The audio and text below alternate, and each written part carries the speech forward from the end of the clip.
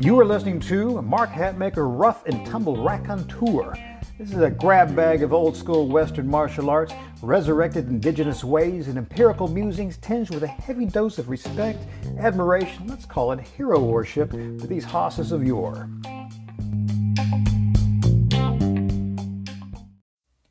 Well, hey kids, pull up a chair. Uncle Mark has a tale for you, and I tell you right now, it is 100% bona fide, pure OD true. Let's go back to June 1873, Medicine Lodge, Kansas. At that time, Medicine Lodge was just a cluster of shacks. One Hugh Anderson is tending bar at the ramshackle establishment known as Harding's Trading Post. Into town rides a guide named Richards. I've not tracked down this Richards' first name yet, but along with him is Arthur McCluskey. Now, McCluskey has been on the track of Anderson, our bartender, as Mr. Anderson had killed Arthur's brother, Mike McCluskey, in a prior altercation at Perry Tuttle's Dance Hall in Newton, Kansas on August 20th, 1881. Now, our guide, Richards, goes in the bar, sees that Anderson's there, comes out, and he tells Art that Anderson is indeed inside. So, Art sends our guide, Richards, back in to tell him that, Art will meet him in the street at sundown, guns or knives, his choosing. Again, all 100% true. Anderson closes the bar saying, and I quote, this is for the newspaper, there was a reporter in there, a journalist in this small place, or kind of documenting this entire thing. Anderson says, I have a chore to do. All right, so Anderson knows that Art's a big man like his brother was, Mike, the one he had killed before, so he opts for pistols over knives. Anderson enlists his boss, Harding, the guy who owns that bar at the trading post there, as his second, actually as the referee of this entire little to-do. A crowd gathers at dusk to witness and to bet on the affair. Anderson and Art take up positions 20 paces apart with their backs to one another. On a signal, they turn and fire. Both miss their initial snap shots. Now, Art's second shot breaks Anderson's arm. He's reported to drop to his knees.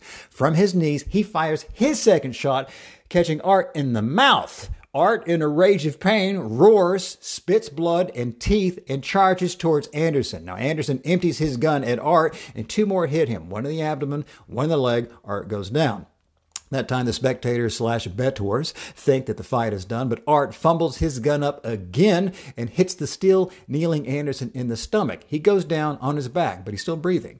Now, Art's pistol, now empty, he begins a slow crawl towards Anderson and unsheathes his knife.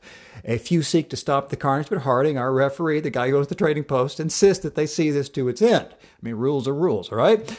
Art's slow crawl is enough time for Anderson to struggle to a seated position and unsheathes his own blade.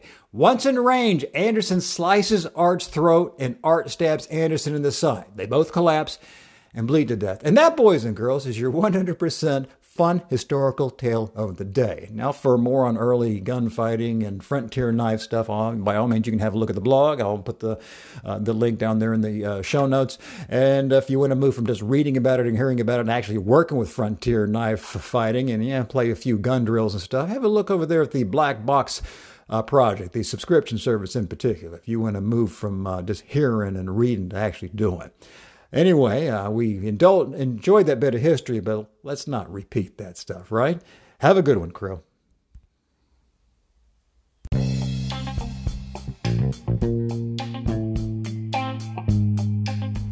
Well, if you dig what we just discussed today, I'd like to invite you to like and subscribe to the podcast. Hell, support it if you want. I'm not your dad. Do what you want.